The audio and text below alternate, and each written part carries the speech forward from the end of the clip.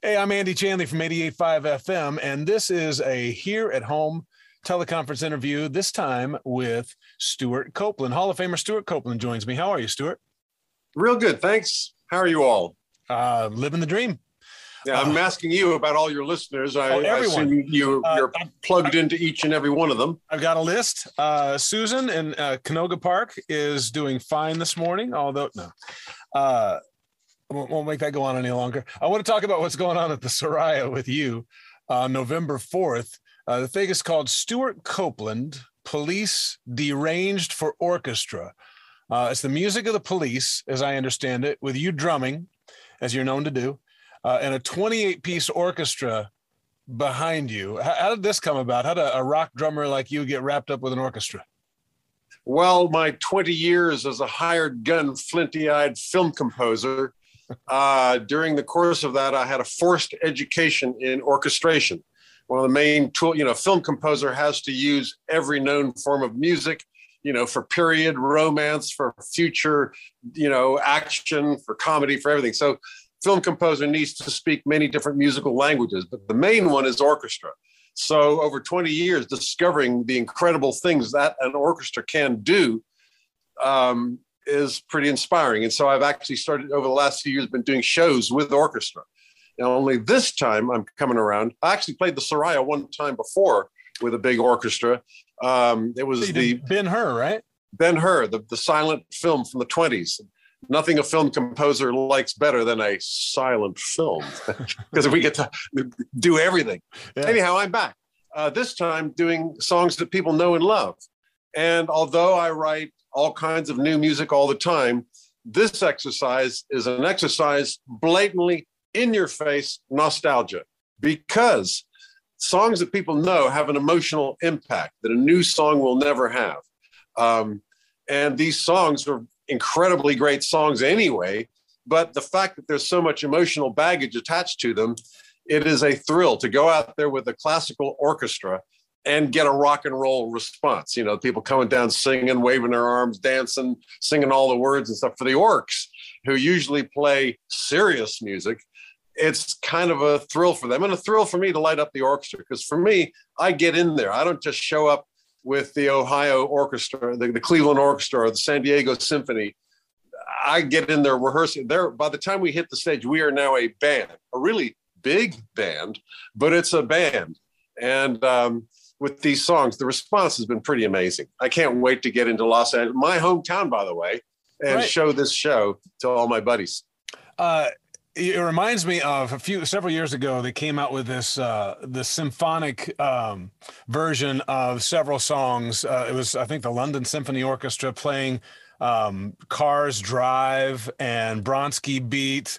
Yes. Small Town Boy. And there's a version of, I think, Aretha's Think and Ring of Fire by Johnny Cash. Really cool to hear that treatment to those songs. So I'm guessing that this is something akin to that.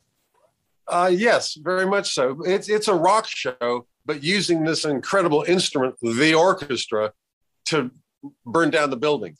And they are so rich in their sounds, the different things they can do, different gestures they can do, different textures and everything. It's a new sound. And one difference, though, is that since I am actually a member of the police, I have been able to take liberties with the police material that no hired arranger would dare to do. I mean, I do take some liberties with this stuff. This is police songs like you've never heard them. You still get your Roxanne. You still get your Message in a Bottle. But I've had some fun with them, taking some liberties with them. Because of all these chops that I've picked up in two very different places. One, flinty-eyed film composer. Other, playing in a rock band in stadiums. Those two different sensibilities joined together as pretty magic ingredient. When we played in San Diego, this outdoor arena, the pretty big audience, maybe 3,000 people, all rocking and rolling to a symphonic experience. That's my mission. It's pretty cool. And you've been doing the film scores for a long time, haven't you? It was 83, was Rumblefish the first one? Yes, yes. Actually, I was doing them for a long time. I did them for 20 years. That's a long time. And then I retired from that. And now I do art for art's sake, pretty much, opera, concerto for, well, technically drums and orchestra, but as I call it, for Stew Daddy and orcs. Stew Daddy and orcs. And I'm putting flinty-eyed radio personality on my business cards. Yes. Let's look at your CV. Catch everybody up on what you've done. Over 75 million albums sold, 6 Grammys. By the way, just for your listeners' benefit here, those numbers, whenever you hear 75 million, it could be 200 million records. Those numbers are just made up. It's a kind of an estimate. I mean, they're not dishonest so much, but they don't know how many records they sold. They haven't yet counted up the record sales in Bangladesh. Our sales in Turkmenistan, pretty strong. pretty robust. For whatever this is worth, 4 out of 5 of the Police albums cracked the Rolling Stone 500 greatest albums of all time list. You're in the Rock and Roll Hall of Fame in 2003, Modern Drummer Hall of Fame in 2005, Classic Drummer Hall of Fame in 2013. Is there anything that's missing for you? Any white whale that any recognition you'd like to still see at some point? I want that accordion Grammy. All right. Actually, this year I got a hold of it. Long story short, a musician in India making this album, very eclectic album, sent me this record. Amazing. And so I did a bunch of stuff with it. He insisted on giving me a co-equal credit, even though he made most of the album. Anyhow, it's up for a Grammy. My new Grammy conquest, my intended conquest. I'm going to win, gosh darn it, I better win, New Age Album of the Year. Via New Delhi to the Staples Center for the Grammys. New Age Album of the Year is mine. Well, best of luck. Bon chance. Yeah.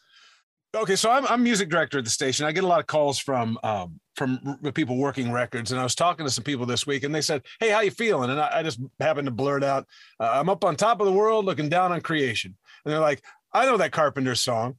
And they said, here's a story. In the late 70s, I worked at IRS Records on the A&M lot, and we were next door. No, they were telling me that they worked right next door to the Carpenter's office. It just got me thinking about IRS Records back in the day when Jeanette Napolitano with Concrete Blonde was the receptionist, and REM was on the label and so forth. Your brother Miles started that label. He was kind of the one that got you signed in the beginning, wasn't he? Well, yes and no. My 2 brothers were in the music business, and one was an agent who brought the English Invasion over. He brought all those bands, the Specials, the Police, Squeeze, Flock of Seagulls, all these bands. And the other one was the record company guy, Miles, the mogul. And by the way, he's just got a book out. So your buddy who used to better run for cover because Miles is spilling the beans, okay? It's called buddies. 1 step forward, 2 steps forward, 1 step back. But yes, both of my brothers were in the industry, but the Police started, I thought of a name. I wrote a manifesto, and we embarked on our journey because the only way you can get hired as a band those days was to be a punk band. Those were the only bands that were working. So we cut our hair, turned our collars up, put on our leather, got out our shades and started snarling. Then the problem was one of the guys in the band started writing actual songs, and there went our whole punk credibility went out the door, and we just had to put up with a miserable existence as the Police making actual music. And that's right around then is when you became flinty-eyed, I'm guessing. Yeah, no, I've been flinty-eyed since I got into when I was a roadie for Wishbone Ash. Yeah. Yes. I did you the great disservice of looking you up on Wikipedia before we talked. And I knew that, your brothers were involved in the industry as you are. Have you seen this Prime Video show, though? Patriot is the name of it. It's about this CIA agent who works out his stress by singing folk songs at coffee houses. And it made me think. Well, my dad did that. My dad that made me think of your dad. Your dad he played jazz trumpet was his thing, which is 1 step above folk songs, Yeah, much cooler. Number 1, Miles Axe Copeland. That is number 1, one of the coolest. That's a heck of a name. Heard. And number Miles two, Axe, my nephew is called Miles Axe Copeland the Fourth. it's amazing. I mean, that's a jazz name right there. Really? But also a musician. I mean, this just sounds like a crazy household from outside. What was it like to grow up in a house like that? Well, they're all kind of alpha types one way or another, but the craziest thing actually was outside. We were in Cairo for the first years of my life. In Beirut, Lebanon, I grew up as a teenager at the American Community School in Beirut, where I played with my first bands and so on. So the world we lived in we didn't see it as exotic. It was the only world we knew. And I didn't realize how exotic it was until I got back to America. I was born in Virginia, left when I was 2 months old, and didn't get back here really till I was 18. And the whole time I'm American, gosh darn it, because when I was growing up in what was then called the third world, everything that was shiny, new, modern, efficient, and honest was American. And when you grow up hearing of America from afar, and then you get here, I realize that I'm technically from here, but wow, I've got a lot to learn about this place. Tell me about your first drum kit. Drums were your first instrument? No, trombone, age 7. Trombone, wow. Yeah, and my daddy, who was a trumpet player, started me off on trombone because it's a big mouthpiece. And it has a trumpet, you actually need an embouchure. It actually takes work to get, but a trombone, any damn fool can play it. My son in the 5th grade just brought home the trombone 3 weeks ago. Here's another thing. He will get into Harvard. The only way to improve his chances of getting into Harvard is French horn. Okay. If you play, nobody wants to play French horn. Therefore, you apply to Harvard saying, I play French horn, you're in because they need you in the viola. There's some instruments that are more advantageous than the other. Guitar, not so much. Another thing to write down. And he also plays viola. So here's hoping. At very least, he'll be able to play the sad trombone at some point, I'm guessing. So in your drumming, then I guess that explains why I hear a little bit of everything. Why I hear Middle Eastern influence and a jazz influence and a bunch of different things. What do you hear in it? What if you had to describe it, what would you call it? Well, it's ask anyone to describe themselves and they will be kind of stumped. I mean, of course, I see myself as a genius, kindly, and intellectual, sympathetic. I help old ladies across the street. That's what I see looking at myself. You'll have to ask other people,